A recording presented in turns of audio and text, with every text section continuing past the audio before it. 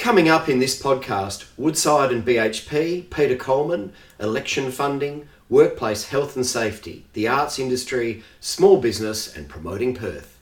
Welcome to Mark My Words, the weekly podcast from Business News, with Mark Pownall and Mark Beyer discussing the important business news and data stories from Western Australia. Welcome to our weekly podcast and welcome Mark Beyer. First up, Mark, the news out of Woodside and BHP is obviously bigger than just the petroleum assets deal, but let's start with that one because it's a monster. Yeah, so Tuesday afternoon, look, it was a really quite momentous day. Woodside and BHP put out a package of news.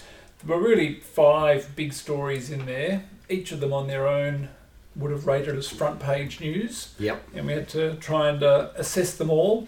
As you say, the big one was that Woodside Petroleum is buying BHP's petroleum business. Yep. And in one fell swoop, this will double the size of Woodside. At the time of the announcement, it was valued at around $20 billion. It'll be something around $40 billion. Yeah, give or take Give or take movements and movements in oil prices. Yeah. The deal won't close until the middle of next year. Lots of work to go through, but there's certainly an agreement there. Look, how was that greeted by the market generally? Well, the share price of both companies has come off substantially this week. BHP in particular was off about 16%, Woodside off about 11%. It's interesting to sort of disentangle all the variables in there. Yes. I think from just the petroleum deal in particular, I mean, look, clearly it's Woodside doubling down on fossil fuels and BHP getting out of the industry and focusing on cleaner sort of minerals and so on, which we'll talk a bit about more in a moment. Yeah. For Woodside, look, it's a more diversified business. Their core assets have been in Western Australia, the Northwest Shelf. They're picking up some old assets in the Bass Strait, a lot more in the Gulf of Mexico. This business had been run out of Houston, some in Trinidad and Tobago. So there's a range of growth opportunities in there. It also ensures there's more alignment for their Scarborough project. That's a $16 billion project off the WA coast, their next big growth opportunity. Yep. Woodside, like all oil and gas companies, has been coming under a lot of pressure. But look, they're still firmly of the view that they're part of the solution, not the problem. Yeah. And they've also got a hydrogen play going on in the background as well, haven't they? Yeah, look, Woodside's been sort of looking at hydrogen for a number of years, yeah, and certainly sees opportunities there, if they can get customers to commit as well, which is a crucial bit. And then looking at the spectrum of it, their view is, look, a lot of their customers up in North Asia still use coal. Now they're saying LNG is a big improvement on that, and that the Scarborough project in particular will be one of the cleanest LNG projects in the world. Yeah. And Mark, just one little tidbit in all this, that acquisition, if it all gets approved by shareholders and everything, puts Woodside in as a top 10 oil and gas company in the world, which I think is a fascinating moment. And I know there are people in town who are excited about working for a company of that scale. So it puts them on the map. And I was doing a bit of statistics around the deal itself, and whether this was the biggest deal in Western Australia's history. I don't think it is, and I don't think it's been talked up that way, because if we go back to 2007, when Wesfarmers bought Coles, in nominal terms it was a smaller deal because collectively it created a $32 billion company at the time, but in real terms that was about a $44 billion company if you were doing it in today's dollars. So that acquisition by Wesfarmers of Coles was a bigger deal than the current deal, Woodside buying BHP Petroleum. There you go. Okay, that's good context. Look, going back to your earlier comment though, it's a nice thing for Perth to be headquarters for a company of this global significance, and a company with a lot of opportunity to keep on growing and become a lot more than it is already. Yeah, and home to the home of some global assets, blah blah blah, and also I think it kicks Woodside back up as the biggest company based here. I'm not sure where they sit against FMG. Or No. I think both Wesfarmers and Fortescue Metals Group, by market value, would still be sitting above.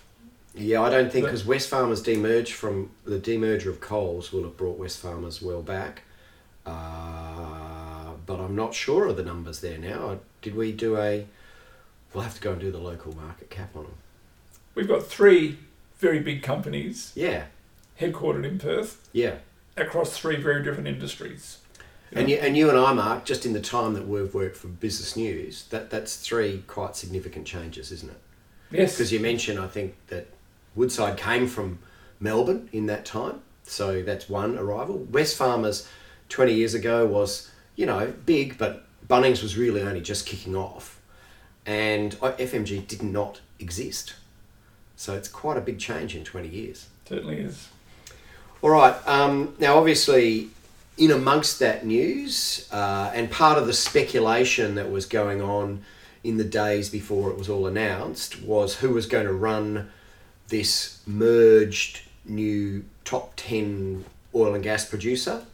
There was Geraldine Slattery was named as a possibility. She's the head of the BHP assets.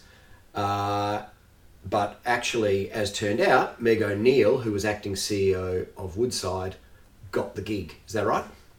That's right. And look, generally that's the way most people were anticipating it would pan out. And look, I think it's an announcement that's been broadly welcomed across the business community. Yep. Meg O'Neill, she's got about 27 years in oil and gas, mostly with ExxonMobil. Been in Perth with Woodside for about 3 years. Yep. And been acting chief executive since April, when Peter Coleman moved on. So she's had an unusual audition for the top job. So as well as sort of running the business, there's been these negotiations. And just to remind listeners, I mean, Peter Coleman was meant to serve out being CEO till the end of this year, or till around about now anyway.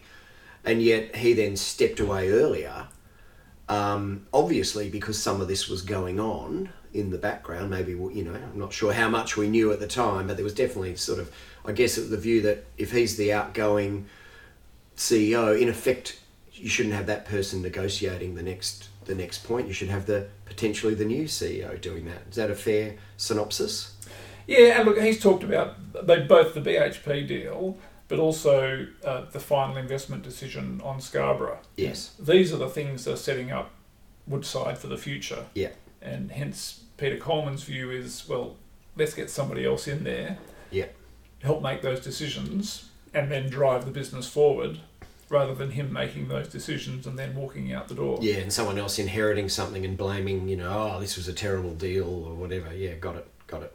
But look, I mean, what a first day in the job. Meg O'Neill, she's confirmed as chief executive and announces a multi-billion-dollar sort of company transforming deal. Yeah. Not many people get to do that on their first day in the job. No, absolutely not. And I've only met Meg once or twice in passing. She seems like a very good character.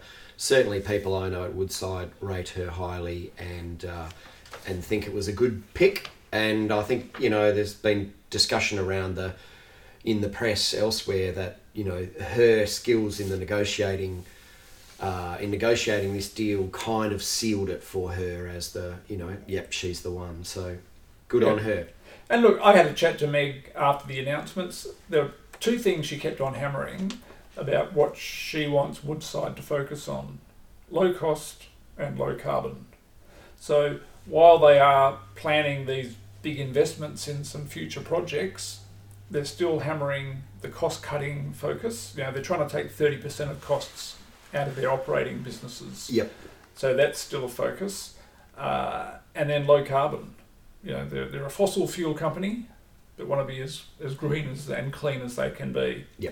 And look, the other observation too, a really interesting situation that at Woodside they've got an 8-member executive committee. Half of those people are women. So Meg said to me, look, she's pleased that she was chosen on her merits, but she's also pleased to work for a company that walks the talk when it comes to inclusion. And Fortescue we mentioned as well, very strong female representation at the top. So if you like, they're setting a really good example for what big organisations can do. Yep, excellent. And look, flipping to the other side of this transaction, BHP, it's a big announcement day for BHP as well. So the decision to sell its assets, but behind that there's two other things. Let's talk about one of them, doing away with its dual listed structure. This is it's a hangover from the days when BHP bought Billiton. In fact, and just as an aside, I was watching a business show on TV last night, and the young journalist was still referring to BHP Billiton. Yes. I thought I haven't heard that name for quite a while. So as a result of the Billiton, Billiton was a UK-based company.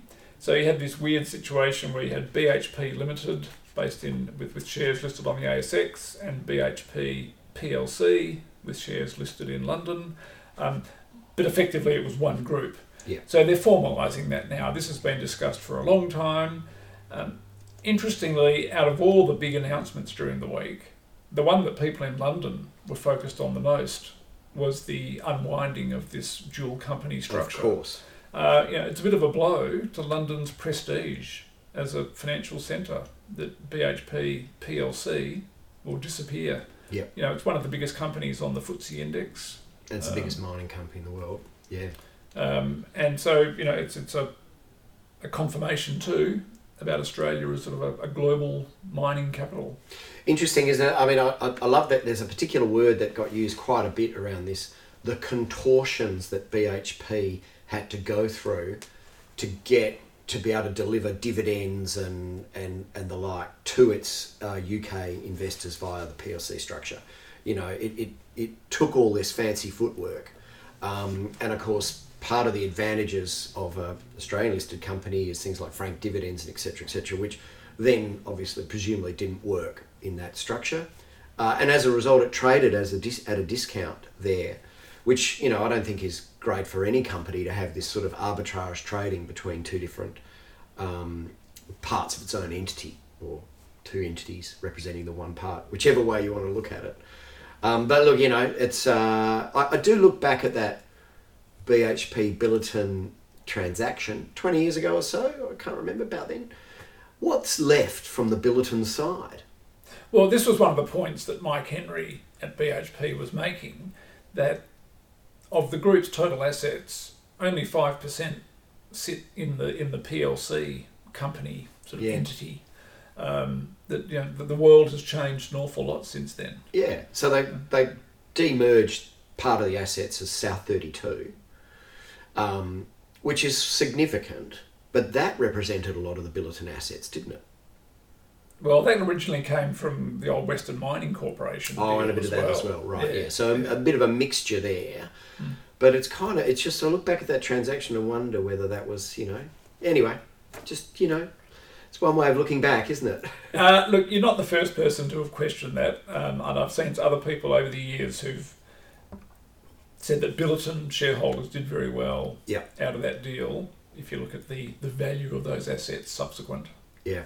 Anyway, now the other element of all this is the focus of BHP by selling the oil assets, which take a lot of capital to maintain and deliver on, has allowed them to shift focus. So let's talk about what they're investing in now, because that's quite interesting from a minerals perspective.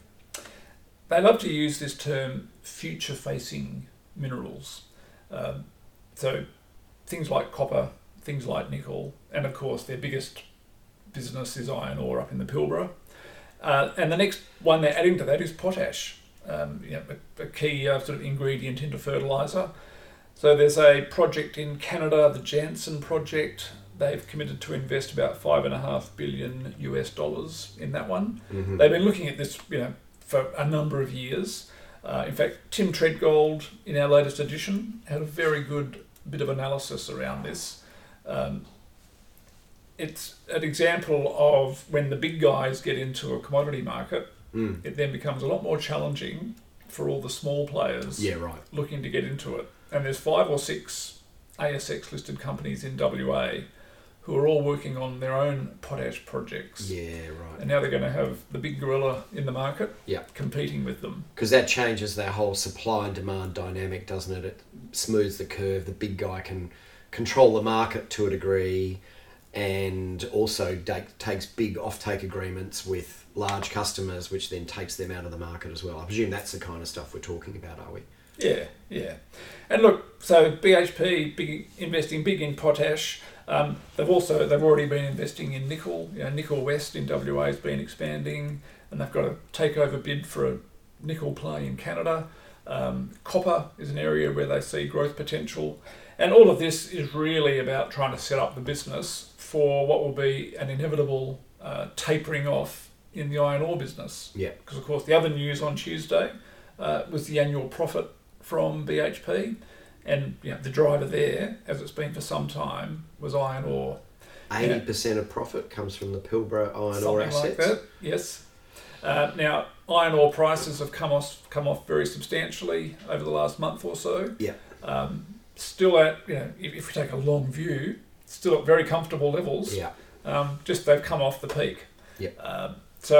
And I think all the iron ore miners see the long-term trend that the price will come off.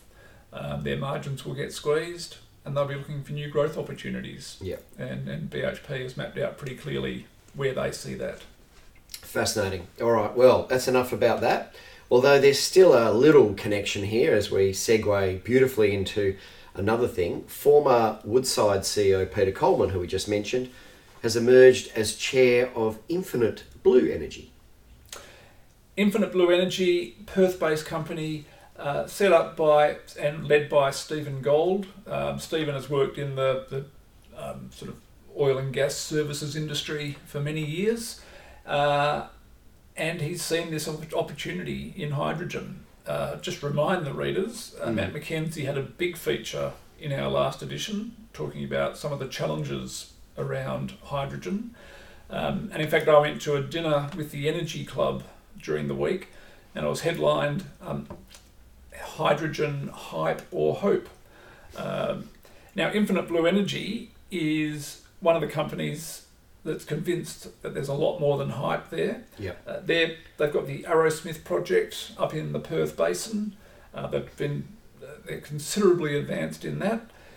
They see a niche opportunity for supplying hydrogen as a fuel source for the road trains that trundle up the highways, and also for remote communities.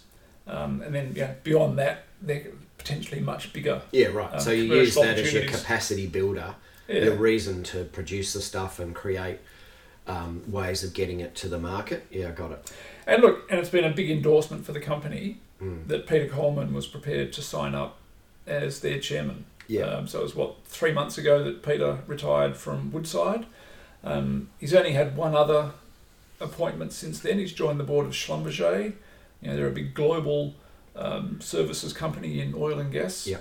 And then joining up with a local it's a startup business, small but really exciting opportunity. Hey, I can't give you the stats on this, but I remember having a good chat about the hydrogen play in trucks and logistics, and the discussion around if you were having an electric truck that could drive up to the Pilbara, you'd need a battery that would take up about one of the trailers, right? Whereas if you're using hydrogen, you've just got a big tank that might represent, about a quarter or a third of a trailer size sitting on the back of the truck. So it's a huge difference and a game changer there, because you can have a hydrogen tank that takes you the whole way, of course. Yeah. Whereas with passenger vehicles, the battery is still seen as the has a big advantage. Yeah, for urban usage like you and I, and not, you know, and even to zip down south and recharge overnight and come back, it's all possible. Yeah, absolutely. But you might not want to be operating out in the field, remote stuff, very different. Now, let's change things very much and talk about WA political party funding. Jordan Murray has looked at this. Look, this is a really fascinating bit of research that he's done. He's got a list that I'm looking at right now of the top 50 donors to political parties in Western Australia. One of the reasons Jordan has dived into this is that getting this kind of information is not easy. Yeah. It's always been very opaque and it's always very delayed. Yeah. And there's no good reason for that. Plus, there's also the whole debate around property developers, for instance. In New South Wales and Queensland, property developers are not allowed to donate to political parties. Yeah. And then there's foreign influence. Foreign influence as well. Now, one of the challenges is that top of the list, the biggest donator to the Liberal Party is the, quote, Liberal Party of Australia, unquote. Yeah. So it all gets sort of channeled through entities where you don't really know where the money's coming from.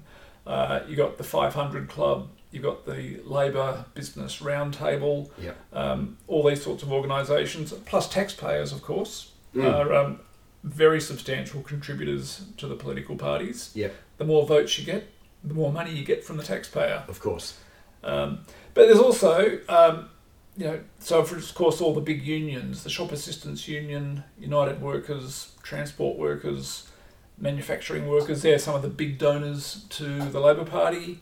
On the other side, quite a few corporates that donate across the board. One of the largest is Crown. They donated about $440,000 over the past few years to both sides of politics. Yep. A few other names just for good measure. Chris Ellison's company, Mineral Resources, is one of the biggest donors. Perth Airport, Jandakot Airport, both of course privatised entities. Northern Star Resources, Perdaman. So quite a collection there. But also quite a few names that have chosen to donate just to the Liberal Party. Charlie Bass, quite well known around town. Yeah. Made his money out of iron ore, investing a lot in technology these days. Gordon Martin's company, Coogee, Schaefer Corporation, Willie Packer. So look, it's there's a really comprehensive database there and a really good analysis about that whole issue. We talk about transparency a lot in this podcast, whether it's in a political context or a corporate context. Transparency deals with a lot of issues. If you're just upfront with people and say, look, where's the money coming from? And tell us in a timely manner. Yeah. And this is what we do not have when it comes to political donations. Yeah, I know, it's not great. No, over the years I've definitely dug around in that, Electoral Commission database, and it's not the easiest, simplest database to use. And you're right, then you've got different structures around, different groups that raise money and then give to parties. Not ideal, get that. And there's another debate there, Mark, as well, around the purpose of political party funding. Some people just are cynical about it and say, that it's people just trying to get advantage and favour. But there are people who genuinely believe that, that like especially ones that fund both sides of politics, that, politicians need the money to go out there and get their message across, and then the voters decide on that message.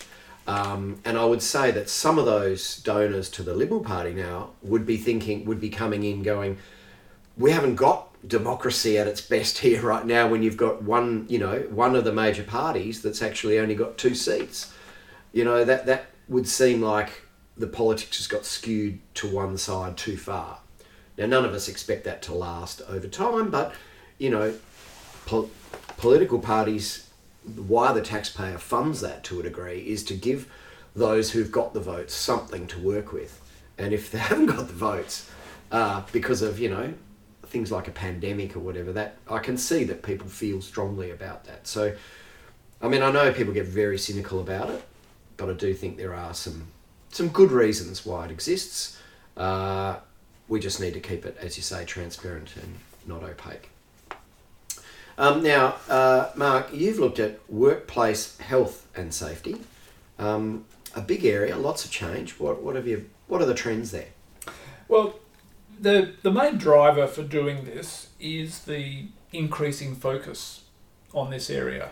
You know, it's something that, you know, all organisations, all employers have acknowledged as important, but it's becoming more so, and it's becoming a wider issue. So I think, you know, traditionally we thought about workplace safety in terms of making sure people didn't fall down the stairs or something heavy didn't fall on their head. Then it widened out to things like industrial diseases, and that's still something to be conscious of. But then it's much more into mental health, and now in particular the whole focus on sexual harassment. So that has fed through to, we've had that Respect at Work report that came out a year and a half ago. All the political debate out of Canberra, driven by the example of Brittany Higgins. We've seen a new bill put forward by the federal government, which involves some quite significant shifts in the way this is dealt with. Yeah. In addition, we've got new legislation in Western Australia, the Work Health and Safety Act, which among other things involves a very substantial increase in penalties for people that breach the legislation, but also a very substantial widening of powers for people, for government regulators and their capacity to go into workplaces.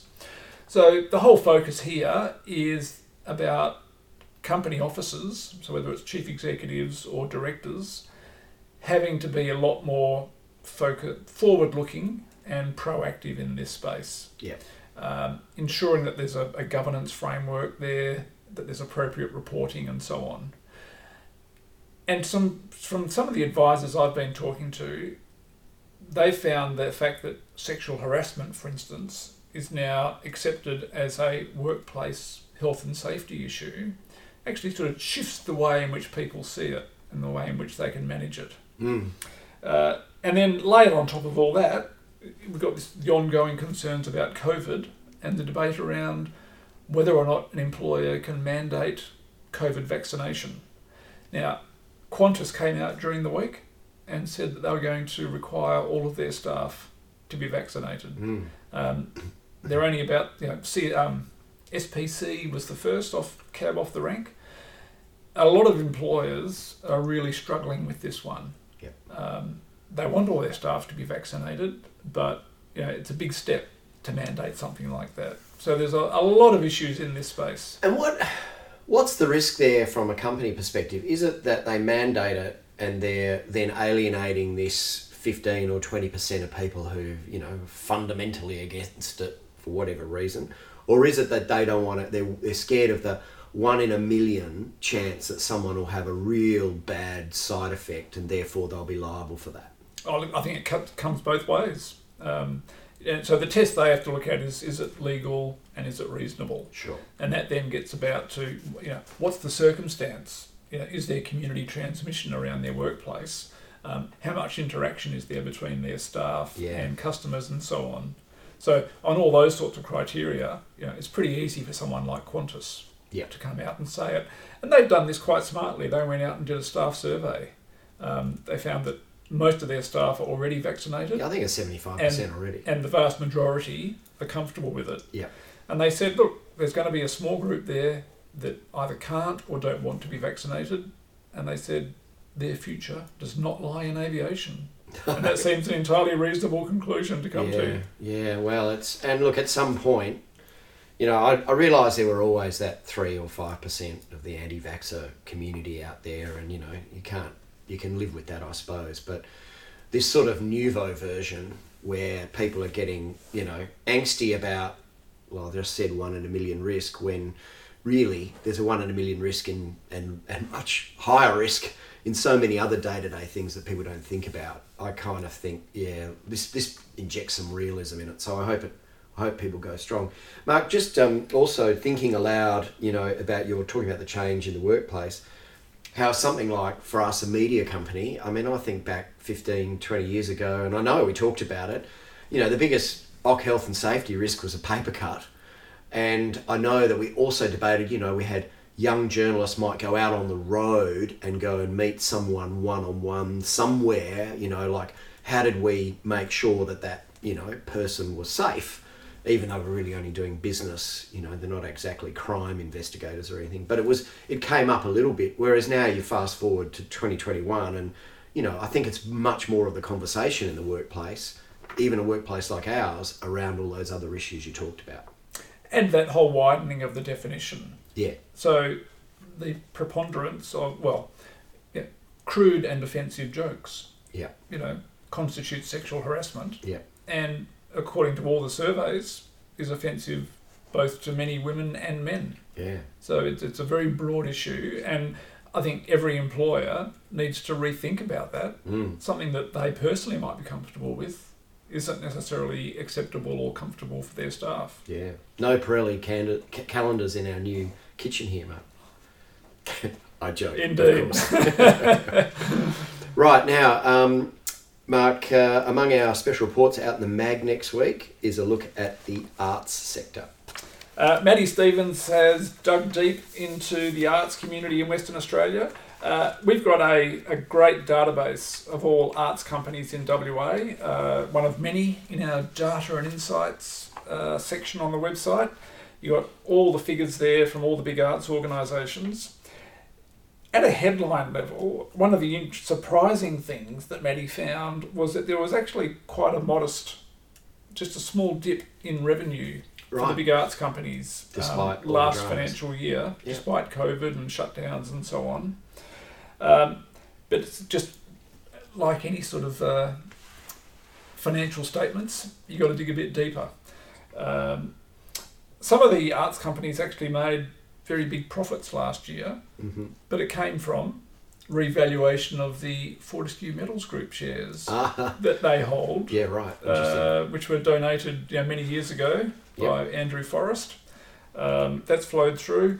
Also, quite significant government payments, JobKeeper payments to some of the big arts organisations. Look, at an operational level, though, generally they experienced a fall off in revenue, as you would anticipate. And then looking behind the numbers, they all struggled with the challenges of running an arts organisation that puts on events at a time of COVID. I know there were restrictions, then there were crowd limits, then the number of people they could get in changed, then it changed again. Yeah. And they're still facing that.